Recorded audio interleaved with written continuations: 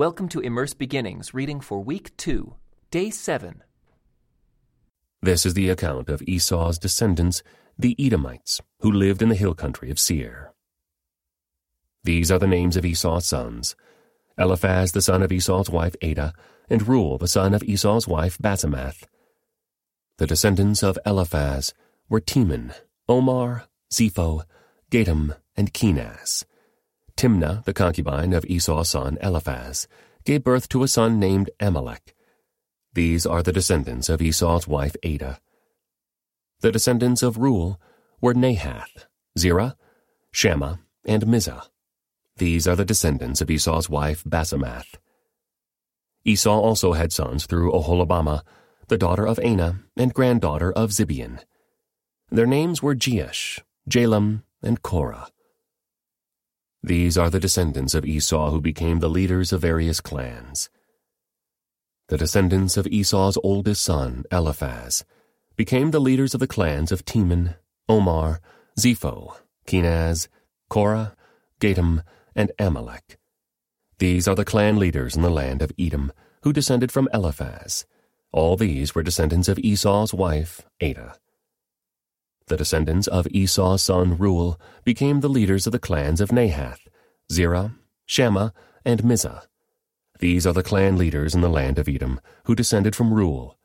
All these were descendants of Esau's wife Basemath.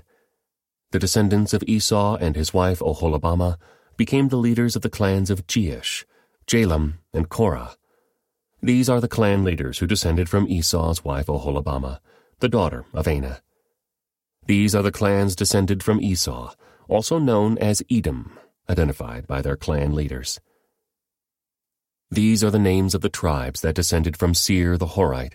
They lived in the land of Edom: Lotan, Shobal, Zibeon, Anah, Dishon, Ezer, and Dishan.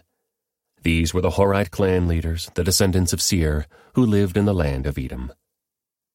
The descendants of Lotan were Hori and Hemam. Lotan's sister was named Timnah. The descendants of Shobal were Alvan, Manahath, Ebal, Shepho, and Onam. The descendants of Zibeon were Aya and Anah. This is the Anah who discovered the hot springs in the wilderness while he was grazing his father's donkeys. The descendants of Anah were his son, Dishon, and his daughter, Oholibamah. The descendants of Dishon were Hemdan, Eshban, Ithran, and Kiran. The descendants of Ezer were Bilhan, Zaavin, and Achan. The descendants of Dishan were Uz and Aaron. So these were the leaders of the Horite clans: Lotan, Shobal, Zibeon, Aner, Dishon, Ezer, and Dishan. The Horite clans are named after their clan leaders, who lived in the land of Seir. These are the kings who ruled in the land of Edom before any king ruled over the Israelites: Bela, son of Beor, who ruled in Edom from his city of Dinhabah. When Bela died, Jobab, son of Zir, from Bozrah, became king in his place. When Jobab died, Husham from the land of the Temanites became king in his place. When Husham died, Hadad, son of Bedad, became king in his place, and ruled from the city of Avith. He was the one who defeated the Midianites in the land of Moab. When Hadad died, Samlah from the city of Masrekah became king in his place. When Samlah died, Shaul from the city of Rehoboth on the river became king in his place.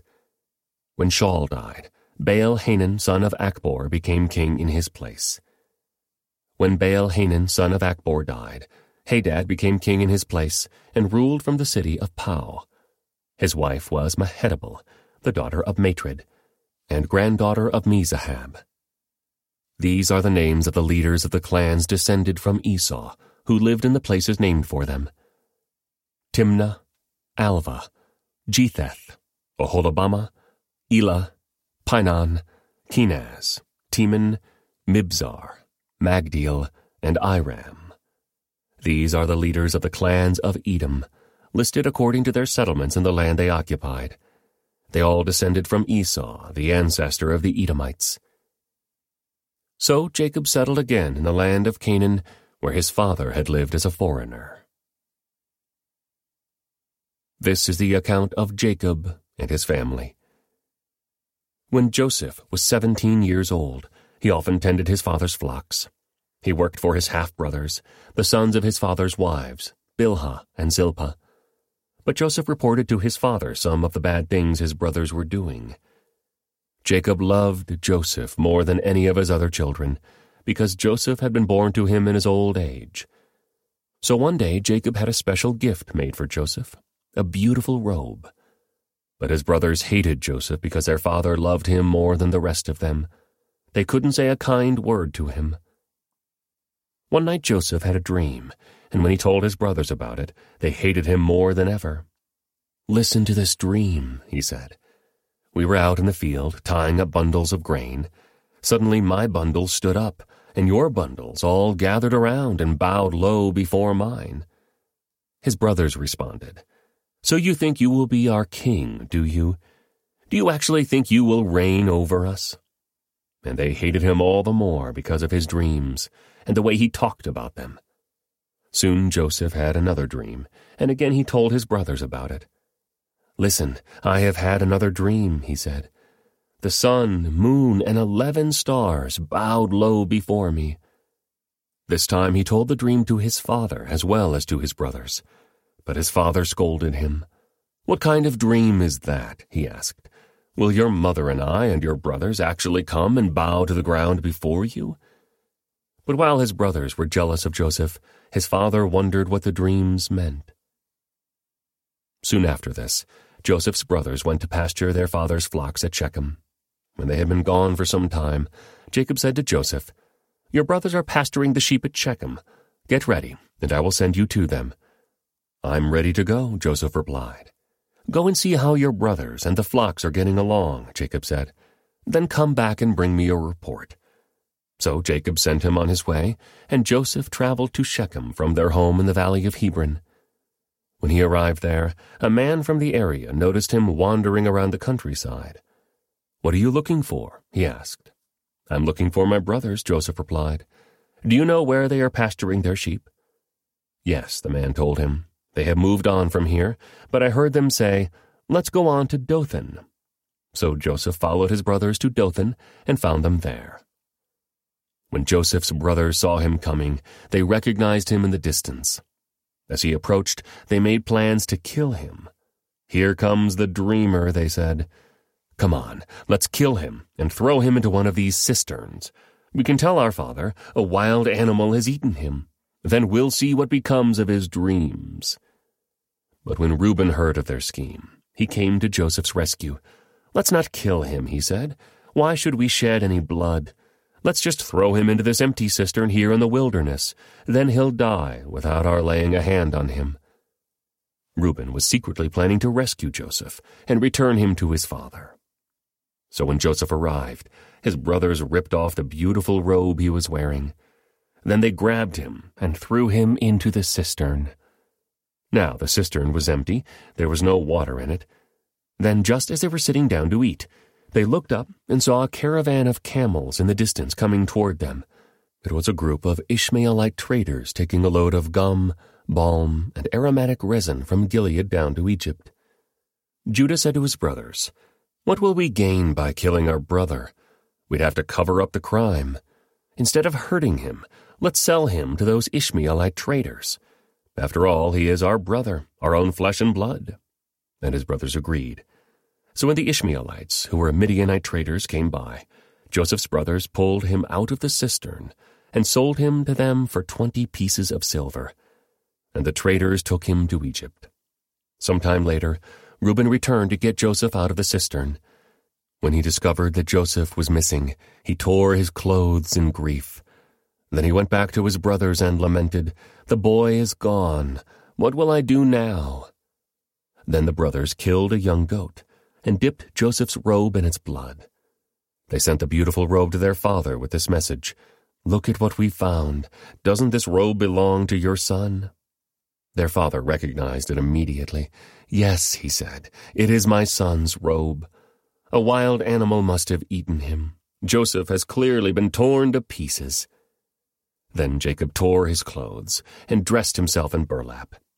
He mourned deeply for his son for a long time.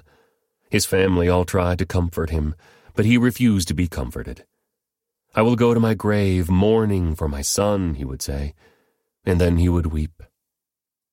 Meanwhile, the Midianite traders arrived in Egypt, where they sold Joseph to Potiphar, an officer of Pharaoh, the king of Egypt. Potiphar was captain of the palace guard. About this time, Judah left home and moved to Adullam, where he stayed with a man named Hira. There he saw a Canaanite woman, the daughter of Shua, and he married her. When he slept with her, she became pregnant and gave birth to a son, and he named the boy Then she became pregnant again and gave birth to another son, and she named him Onan. And when she gave birth to a third son, she named him Shelah. At the time of Shelah's birth, they were living at Chezib. In the course of time, Judah arranged for his firstborn son, to marry a young woman named Tamar. But was a wicked man in the Lord's sight, so the Lord took his life. Then Judah said to Er's brother Onan, "Go and marry Tamar, as our law requires of the brother of a man who has died. You must produce an heir for your brother." But Onan was not willing to have a child who would not be his own heir, so whenever he had intercourse with his brother's wife, he spilled the semen on the ground. This prevented her from having a child who would belong to his brother. But the Lord considered it evil for Onan to deny a child to his dead brother, so the Lord took Onan's life too. Then Judah said to Tamar, his daughter-in-law, "Go back to your parents' home and remain a widow until my son Shelah is old enough to marry you." But Judah didn't really intend to do this, because he was afraid Shelah would also die like his two brothers. So Tamar went back to live in her father's home. Some years later, Judah's wife died. After the time of mourning was over, Judah and his friend Hira, the Adullamite, went up to Timnah to supervise the shearing of his sheep. Someone told Tamar, "Look, your father-in-law is going up to Timnah to shear his sheep." Tamar was aware that Shelah had grown up, but no arrangements had been made for her to come and marry him. So she changed out of her widow's clothing and covered herself with a veil to disguise herself. Then she sat beside the road at the entrance to the village of Anaim, which is on the road to Timnah.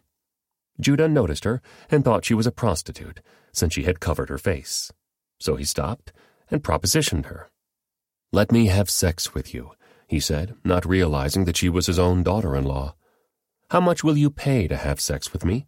Tamar asked. "I will send you a young goat from my flock," Judah promised. "But what will you give me to guarantee that you will send the goat?" she asked. "What kind of guarantee do you want?" he replied. She answered, "Leave me your identification seal and its cord and the walking stick you are carrying." So Judah gave them to her. Then he had intercourse with her, and she became pregnant. Afterward she went back home, took off her veil, and put on her widow's clothing as usual. Later, Judah asked his friend Hira the Adullamite to take the young goat to the woman and to pick up the things he had given her as his guarantee.